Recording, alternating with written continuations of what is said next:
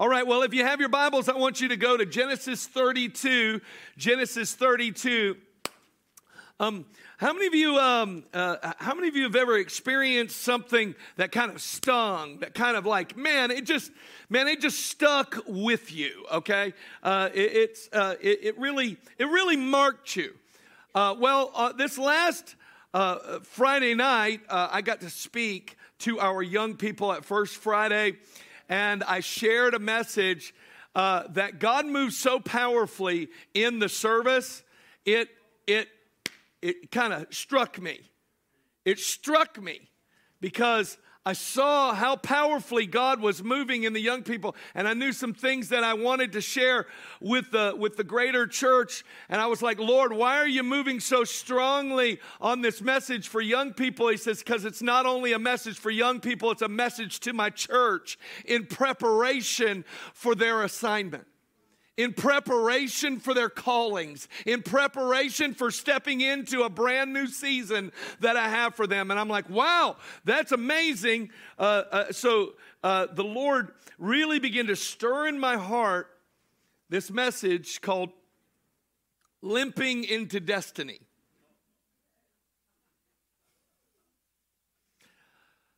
How many of you, every time you go out, maybe as a young person, you would go out and you'd hang out with your friends and you would come home bleeding?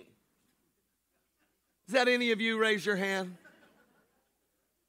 Okay, all of you who did not raise your hand, you are the one scheming against that friend, because we all have that friend.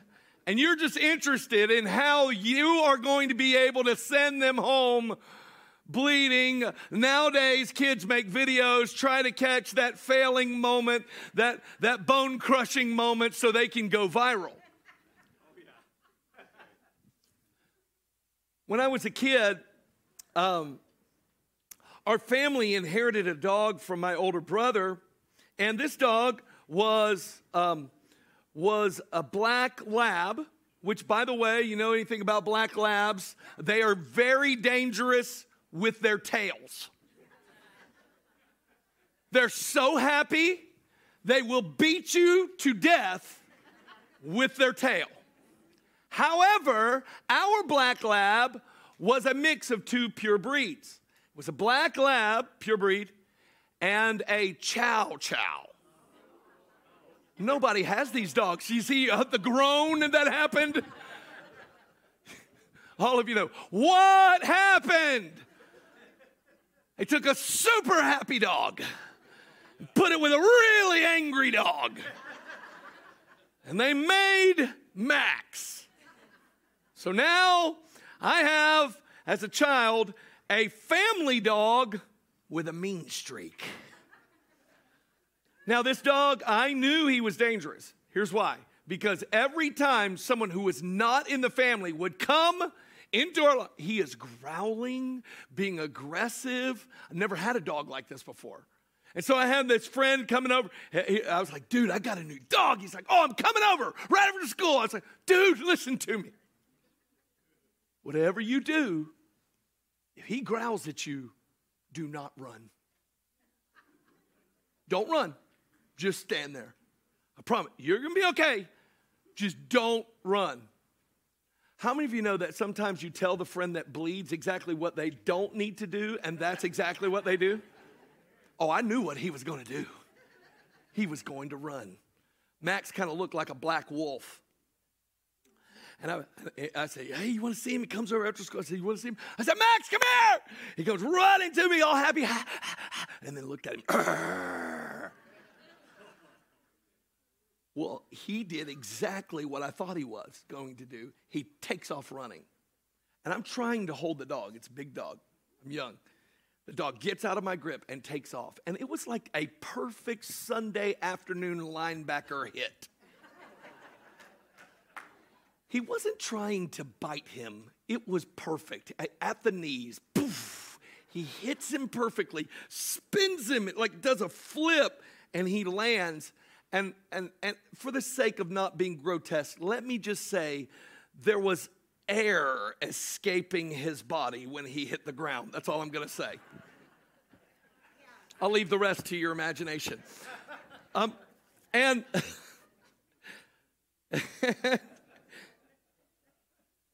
I got a hold of the dog. And the scene as he was leaving my house after that short encounter is he left limping home. And sometimes I think we as human beings, we think to ourselves, man, I'm going to get myself into these situations, and we're like, man, this is going to be fun. And somehow we get blindsided and we leave those moments limping. He didn't see it coming. Now, there was a famous limper in the Bible, in the book of Genesis. And he limped his whole life, but for two different reasons. His name is Jacob. He's actually a twin. He has a brother named Esau. While they were in the womb, his mother, in the scriptures, it says, "What is going on inside of me?" A wrestling match. And someone prophetically tells her, there are two nations within your womb, and they're wrestling. He was named Jacob because of the nature of the way he was born. Esau came out as the firstborn, the one son that was to be celebrated. But when Esau came out, Jacob was holding on to his foot. And so his mother named him one who grabs the heel of another. Let me tell you the other meanings of the name Jacob. By the way, if you're sitting on the front row and your name is Jacob, this is not to insult you.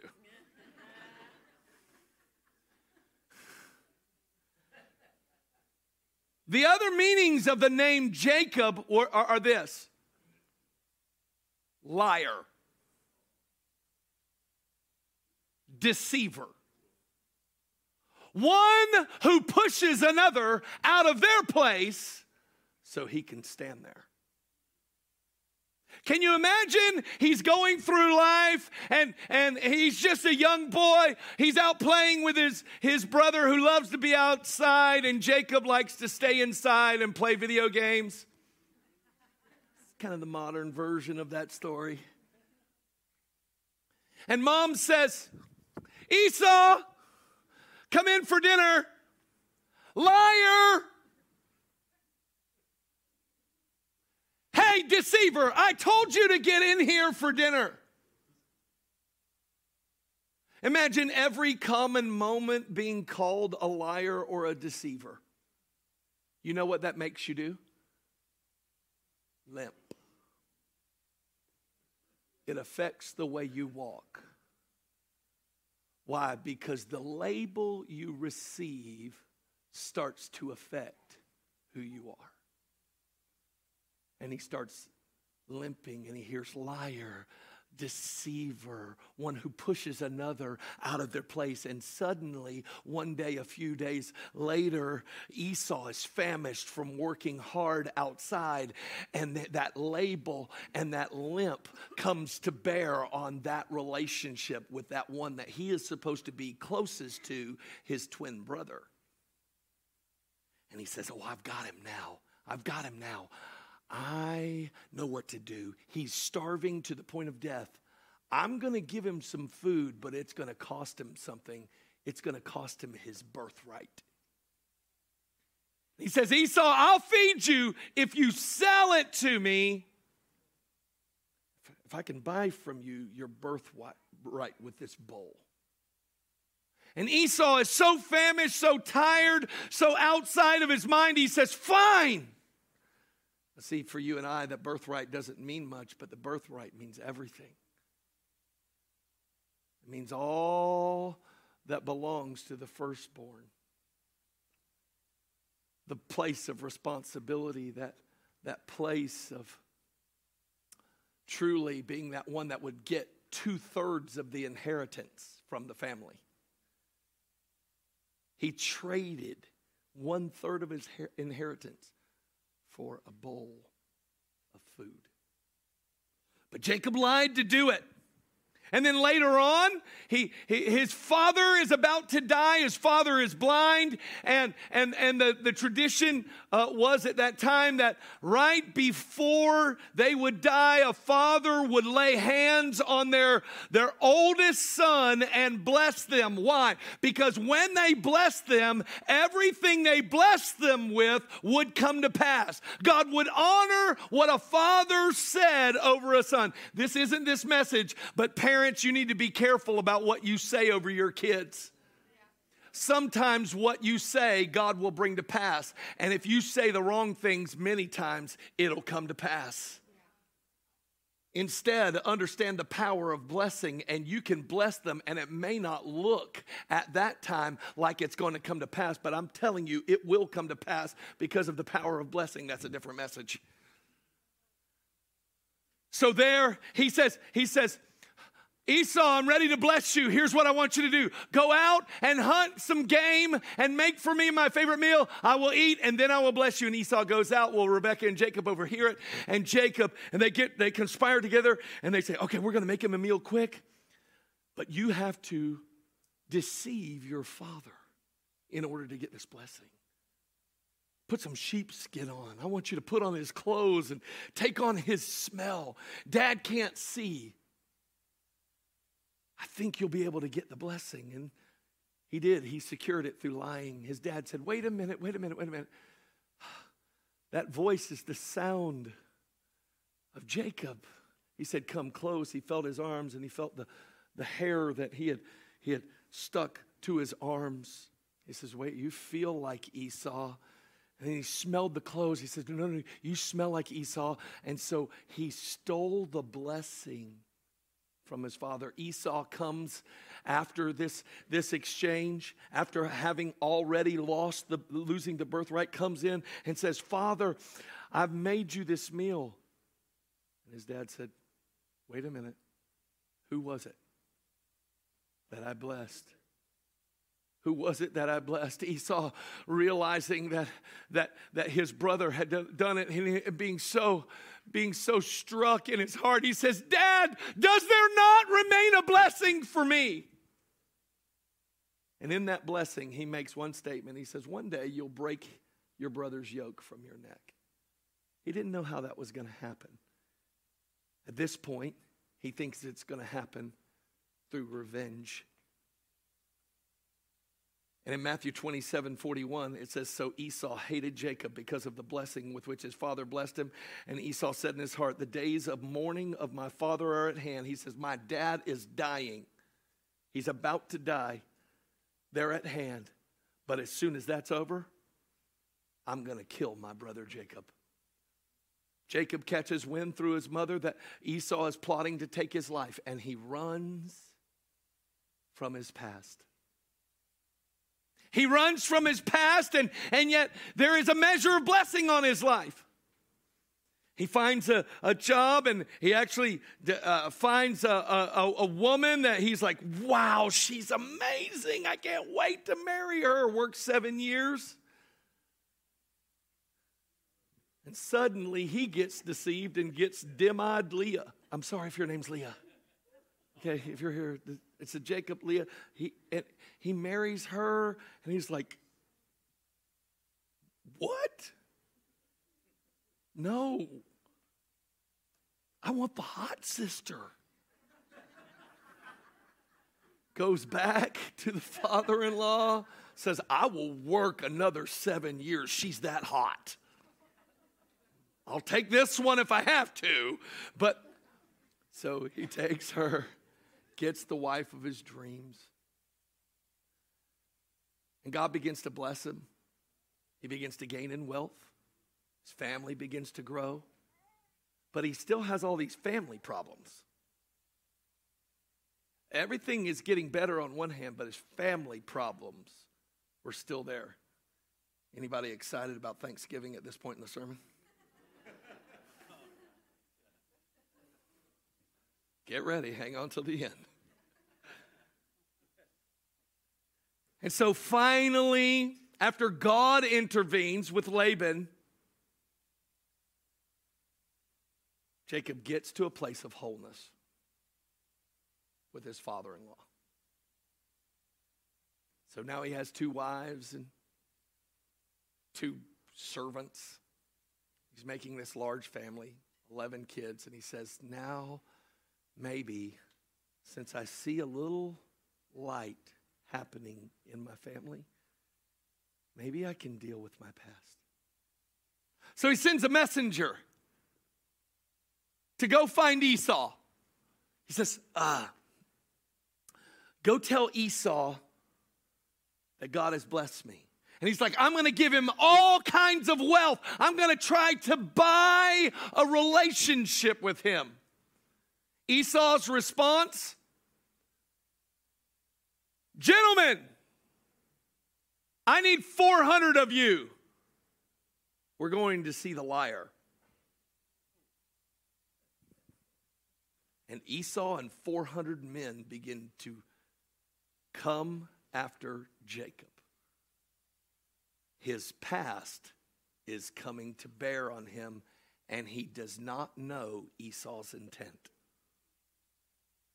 And this is where I want us to look in the scriptures today at Genesis 32. And it says this: he arose that night, took his 2 wives, his 2 female servants, and his 11 sons, and crossed over the ford of Jabbok. He took them and sent them over the brook and sent what he had. Then Jacob was left alone, and a man wrestled with him until the breaking of day. Now when he saw that he did not prevail against him, he touched the socket of his hip, and the socket of Jacob's hip was out of joint. And as he wrestled with him, he said, let me go, for the day breaks. But he said, I will not let you go unless you bless me. So he said to him, what is your name? He said, Jacob. And he said, you shall no longer be called Jacob, but Israel, for you have struggled with God and with men and have prevailed. Then Jacob asked, tell me your name, I pray. And he said, why is it that you ask about my name? And he blessed him there. So Jacob called the name of the place Peniel, for I have seen God, not man, for I have seen God face to face, and my life is preserved. Just as he crossed over Peniel, the sun rose on him, and he limped on his hip. As I said to you earlier, God has an amazing plan for your life and for this church. I believe there is an unprecedented awakening of souls that's happening in this region, and that this church is to be a pillar in this community filled with people who know God and know His goodness and know His power and know the Holy Spirit, who will believe God that He will come and bring effectual change. However, I also believe that in this room there are still a few Jacobs.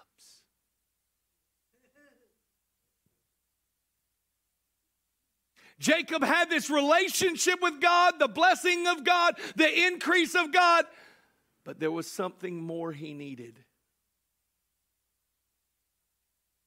And I know that many of you in this place, you may feel a sense of destiny, and sometimes we're paralyzed from stepping into it because all we can think about is who we used to be before we bowed a knee and welcomed Christ into our life. And I'm here to tell you, there will come a moment where the enemy comes bringing the story of who you used to be, and you need to know what to do when your past is coming to bear on you.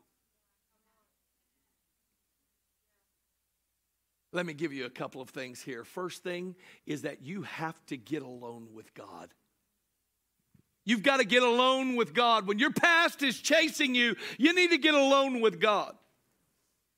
Verse 22 says, he arose that night, took his wives and servants and sons, crossed over the ford. He took them, sent them over the brook, sent over what he had. Then Jacob was left alone. You need to listen to this. Get this in your spirit. The platform for personal transformation is found in the stripping away of all that we have used to insulate ourselves from dealing with who we really are.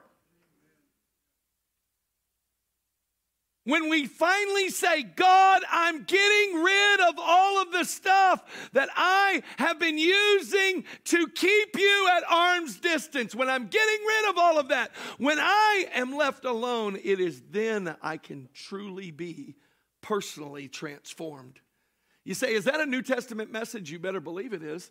We quote it, we read it a little differently because we don't really understand temple worship very well.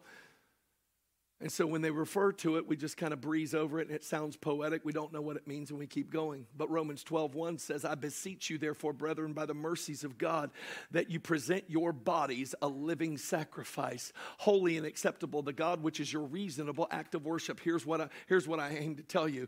Nobody climbs on the altar loaded. Everyone who climbs on the altar and offers themselves to God does it alone. And this is really important. Jacob sent his wealth, his wives, and even his posterity away. It's just him and God. I shared this message on Friday, and my son said something very profound to me yesterday. He said, you know, I heard something, Dad. He said, I heard that people aren't really afraid of being alone. I was like, really? He goes, they're afraid that when they are alone, that they're not alone. That someone else is there with evil intent. That I am vulnerable in that place. And let me just tell you today, if you're the person that can't ride in the car without the radio being on, if you're the person where, I've always got to have people sleep. People. I know some of you are introverts. You're like, oh, that's not me. You don't want to get alone with God. You just want to be alone.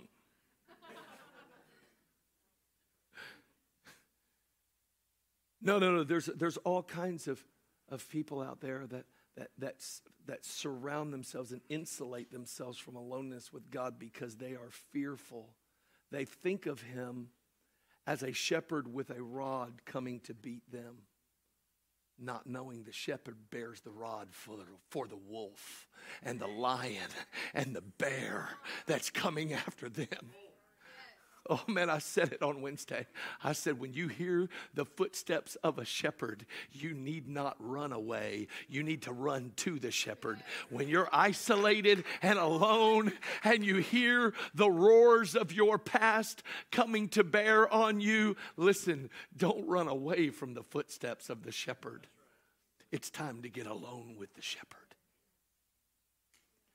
But you can't only just get alone with God. You've got to do the second step. You've got to wrestle with God. When your past is chasing you, you've got to wrestle with God. It says, then Jacob was left alone, and a man wrestled with him until the breaking of the day. And now when he did not prevail against him, he touched the socket of his hip, and the socket of Jacob's hip was out of joint. And he wrestled with him, and he said, let me go, for the day breaks. But he said, I will not let you go unless you bless me. I believe that God is bringing revival to the church. But listen, we as the church got to learn to get back alone with God and say, God, here I am. I'm wrestling. I'm not leaving this place until you bless me. I believe God wants to interject some old stick-to-itiveness in your prayer closet, where you get in that place and you say, I'm not letting you go until you bless me. I'm not moving from this place until something changes. My past is coming. I can't do anything about it. I'm not letting you go till you bless me. Isn't it interesting that the birthright that he stole wasn't enough? The blessing he lied himself into, it wasn't enough.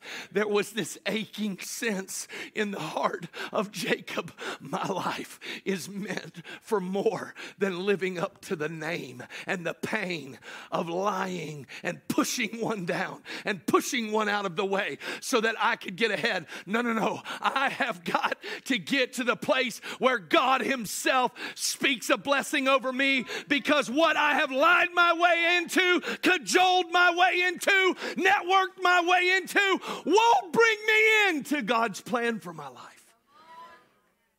And he had this longing. I know I'm meant for something more. And he said, I won't let you go. I wonder, do our prayer times look like that? Or do they look like, God, let me go, I got to go. Let me go, God. I don't have time for that right now. I'm telling you, church, God's shifting things in the last hour. You're going to have to learn that we need something more than the systems of this world. Listen, when everything starts shaking in the last hour, you're going to be grateful that a wild man stood on a stage in Inverness, Florida, and said, you need to get alone with God, and you need to learn how to wrestle with God. When your past is coming to bear on you and things are going down globally, you're going to say, oh no, I got into that secret place and I wrestled with God. You see, we have to contend for our assignments. The anointing and grace of God for your calling is only found in God. You say, well, how do I find him? Jeremiah 29:13 says he's not hard to find. That when you seek him with your whole heart, you'll find him. You say, that terrifies me, actually, finding God. Well, good news. Paul told Timothy, God did not give you a spirit of fear, but of power and of love and of a sound mind. So that fear you have of a real encounter, being real with God, that's not coming from God. That's coming from a limp from the past.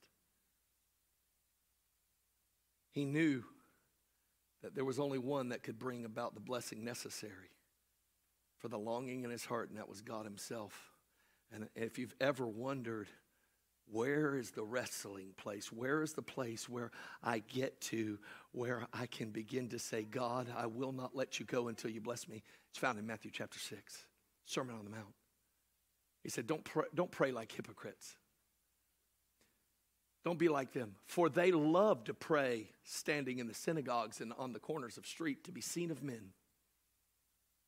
It says, however, assuredly I say, they have their reward. Verse 6, but you, when you pray, go into your room, and when you have shut the door, pray to your Father who is in the secret place, and your Father who sees in secret will reward you openly. Listen to me. He says, if you want to find God so that you can seek him out to get his blessing and anointing on your life for the calling that and the impact that we are to make with these few breaths we are given in this life, then here's how you find God. Shut the door. Go into your room and shut the door. And he said, God who is in the secret place, he's there waiting. Oh, it's in this story. Here's Esau coming with 400 men. Jacob crosses this creek. And suddenly he's in a wrestling match with God. Aren't you grateful that God is closer than the enemy who is pursuing you? I'm grateful that before Esau and the army could get there, God showed up. He's closer than you know. You can find your moment with him. Oh, but this last one, you may find troubling. When you get alone with God and you begin to wrestle with him and you say things like, God, I will not let you go until you bless me, you're going to have to learn how to receive from God. I don't need a bunch of you to raise your hands to know this house this morning is filled up with wonderful givers and terrible receivers.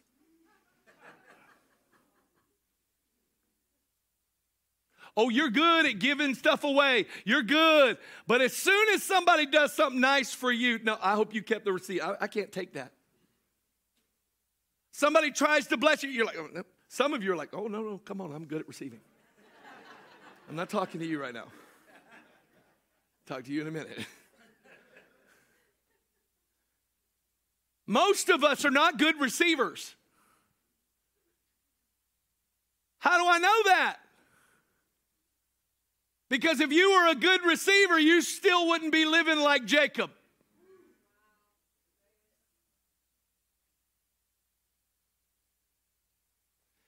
You've got to get alone with God, wrestle with God, and then you've got to receive God. Did you notice what God said? What is your name? Little aside, when God asks you a question, it's not because he needs information. There is no deficit in his knowledge. He is not asking him, what's his name? So that he could say, oh, wow, it's nice to meet you. I didn't even know you existed. He says, what's your name? So Jacob could say it face to face with God. What's your name? Liar. What's your name, son? Deceiver. What's your name? The one who only gets ahead by pushing someone else out of the way. What's your name? And he said the only name he knew after God had blessed him with wives, children, wealth. He said, I'm still that liar. I got a blessing from God on my life, but I'm still living like a liar. I'm still living like a supplanter. I'm still living like a deceiver.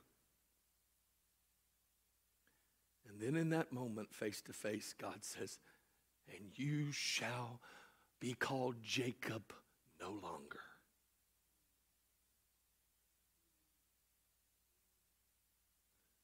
He says, I call you Israel, Prince of the Most High. I call you one who prevails. It's usually at this moment when we're having that intimate moment with God that we have to start trying to explain. And God, but you know what I did, right? No, I'm Jacob. We go back and we try to explain to him our Jacobness when he's already called us Israel. And Jacob never walks in Israel's calling. Jacob will only ever continue to lie, deceive, and fall short of this longing in his heart. You say, well, what do I have to do? There's two things you do when you're receiving from God in this private place of wrestling with God. First, you receive his titles. That's what Jacob did, right? He got a new name. So what are some of the new names that God gives us? All right, hold on. Your inner Jacob is going to begin to squirm.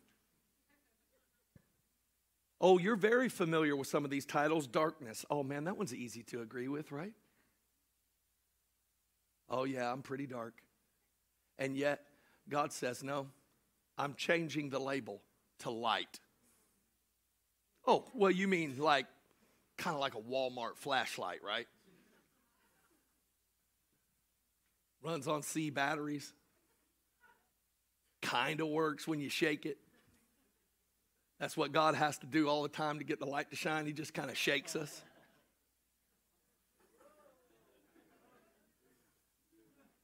He did say, I will shake everything that can be shaken.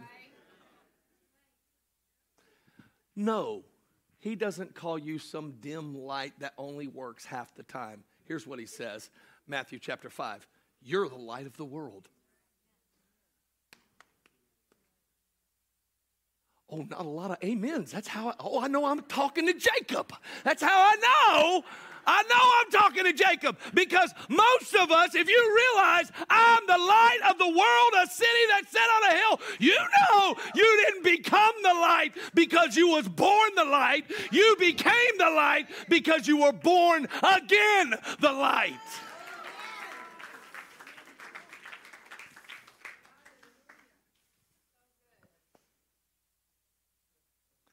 How about this one? Oh, I'm a believer, but I'm bound. I'm bound. Because of my past, I'm bound. Usually people are bound for two reasons: a lie or a family pattern that they've watched.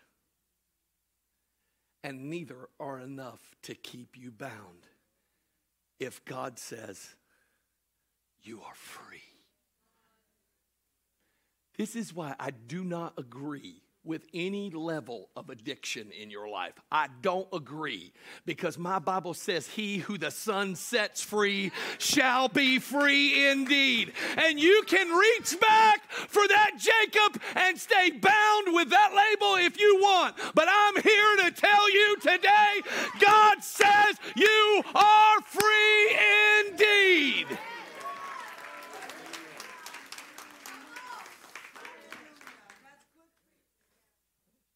I'm going to find some else. Thank you. Thank you. I've learned how to receive. How about this one?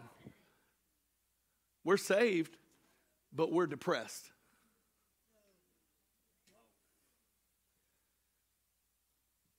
You say, I'm not depressed. I'm just melancholy.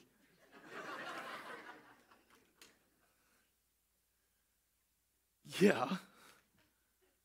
But when God comes and you wrestle with him, he doesn't speak depression over you. Your doctor may have. Your health professional may have. You may have liked the diagnosis because it led to a check every month.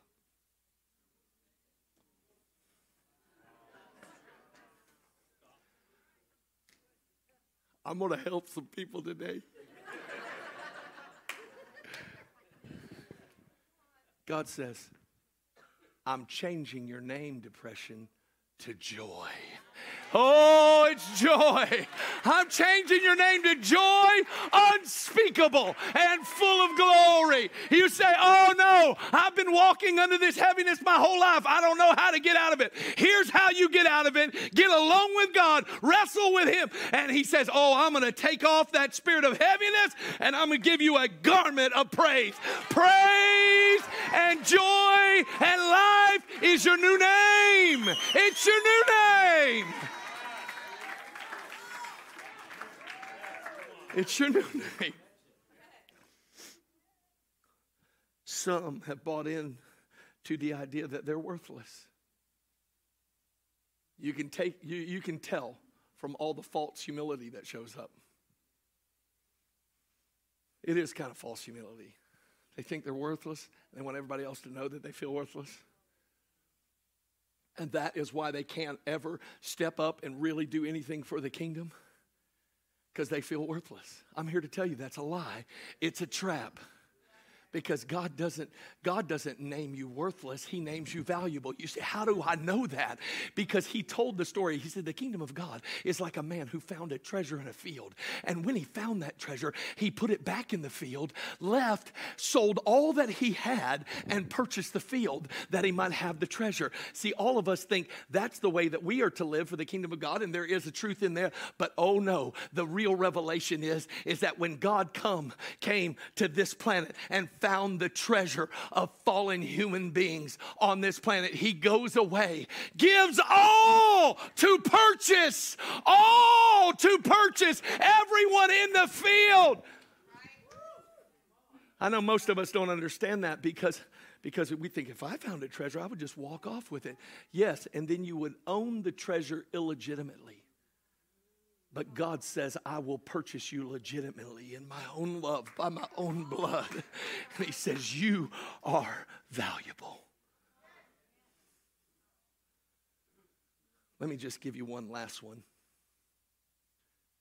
Today, in well-meaning churches all around this county, all around this state and country, people will tell this half-truth, sticking to people the label sinner. Come on, you've heard it. We're all just sinners. Period.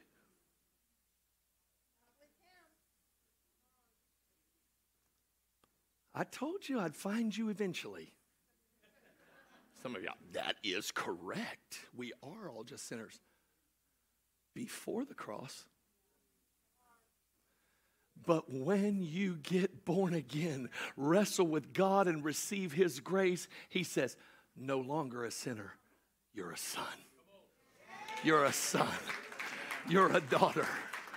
You're a daughter. Listen to me. God says over you, you are my daughter.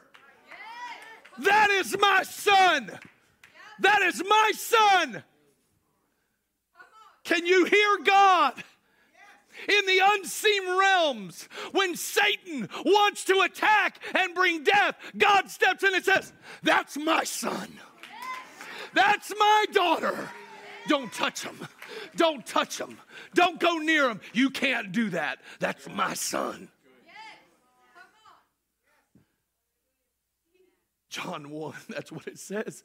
It says, but as many as received him, he gave them the right to become the children of God. To those who believe in his name. Oh, come on. If you've been uncomfortable with some of these labels, it's probably because you're more identified with your inner Jacob than the new man of Israel.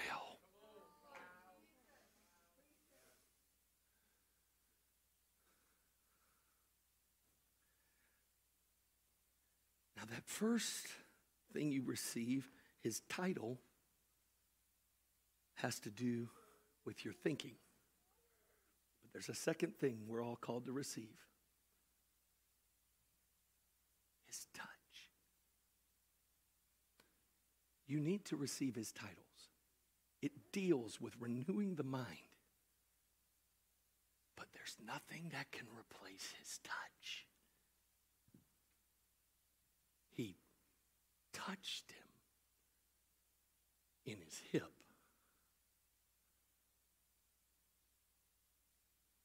Many years ago, before a service just like this, I was on a prayer team, not in ministry, feeling a call, not knowing how to get there. I had just actually helped lead one of my coworkers to the Lord. And there he was, visiting church that Sunday. And the Lord said, take him to pre-service prayer. And there we are in this back room, and they always said, you could stay here for as long as you like. And I prayed that Sunday, and I could hear the rumble of worship that was happening. And there's him and I and one other person who stayed that day. And I got gripped by Genesis 32 for some strange reason. I wasn't as familiar with this story as I am today. And I prayed a prayer in that back room. I said, God, mark us like you marked Jacob. I wasn't even sure why I had prayed it. It just suddenly flew out of my mouth. And when I prayed it, I felt the release. I went and worshiped. Nothing particularly happened in that service, but I was going to a tent revival that Sunday afternoon. And really more to just kind of observe, because it was as weird as you could imagine. It was awesome. But the man who was leading it got a word of knowledge about someone who was sitting right, just kind of a couple rows away from me. And he said, "Sir, stand up." He said, "You had heart surgery 2 weeks ago. Was that right?" And that man, shocked, said, "Yes." He's a Catholic man, doesn't normally come into those kinds of meetings. And he began to minister healing to him. And right when all of that was happening, a loud clap came from within my body. Pow! So loud that my friend sitting 4 seats down from me heard it. He leaned over and said, "Did you just get healed?" I looked over and said, "I didn't know I need to be." And I'm sitting there going, suddenly realizing it was my hip. I didn't remember a single song. I didn't remember anything of that meeting except me sitting there with this strange feeling going on. When the meeting came to an end, I just got up from my chair and suddenly realized all of the muscles on my left side were sore. And I was like, I don't know what this is. I'm walking to the car in silence, and God said, "You asked me to mark you like Jacob."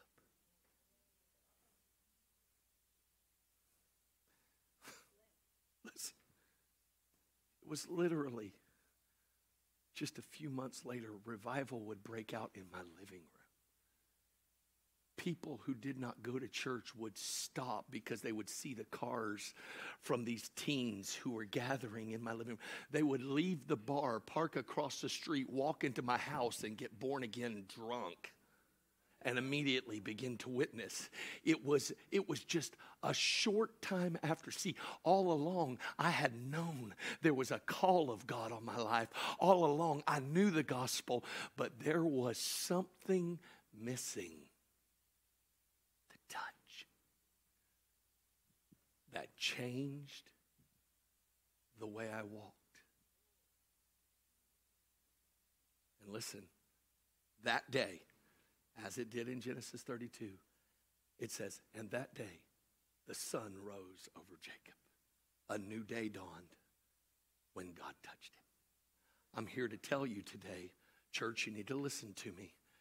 God wants to touch you again. If you're here and you don't have a relationship with God, today's the day He's changing the ultimate label, where you move from death to life by grace through faith. But there are some of you who have been living like Jacob when all along God has been declaring you Israel. And there's one thing missing: you receiving who He says you are and His touch